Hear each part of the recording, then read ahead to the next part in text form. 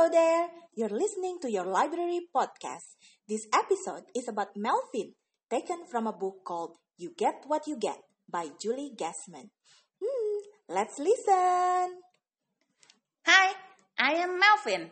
I don't deal well with disappointment. If my cookie had half as many chocolate chips as my sister's, look out! Ah! If he lost his turn during a game, stand back. Ah! And if he didn't get exactly what he wanted, Ah!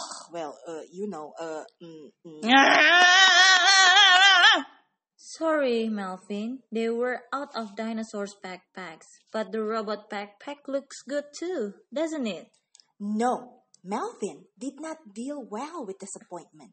And this is why he hated his teacher's favorite rule. Children, you get what you get and you don't throw a fit.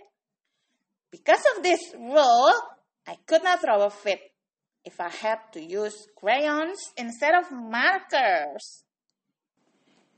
You could not throw a fit if you ended up last in line or when your napkin was pink instead of green. Oh well, at least I still can throw a fit at home. My family doesn't know a thing about that terrible rule. But that night, when it was Melvin's turn to choose the movie, things changed. As soon as he had chosen Dinosaurs Rumble, his sister stomped her foot and whined. But I want to watch a pony called Trouble. Too bad. You get what you get and you don't throw a fit. What did you say? You get what you get and you don't throw a fit. So, if your cookie has a few chocolate chips, you shouldn't throw a fit?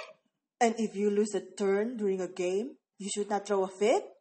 And if the dinosaur backpacks are all sold out, you should be happy with the robot one and you absolutely should not throw a fit?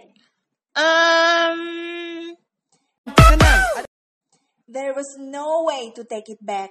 Now everyone knew. Well, I mean at school, you shouldn't throw a fit because that's the rule. But at home you can.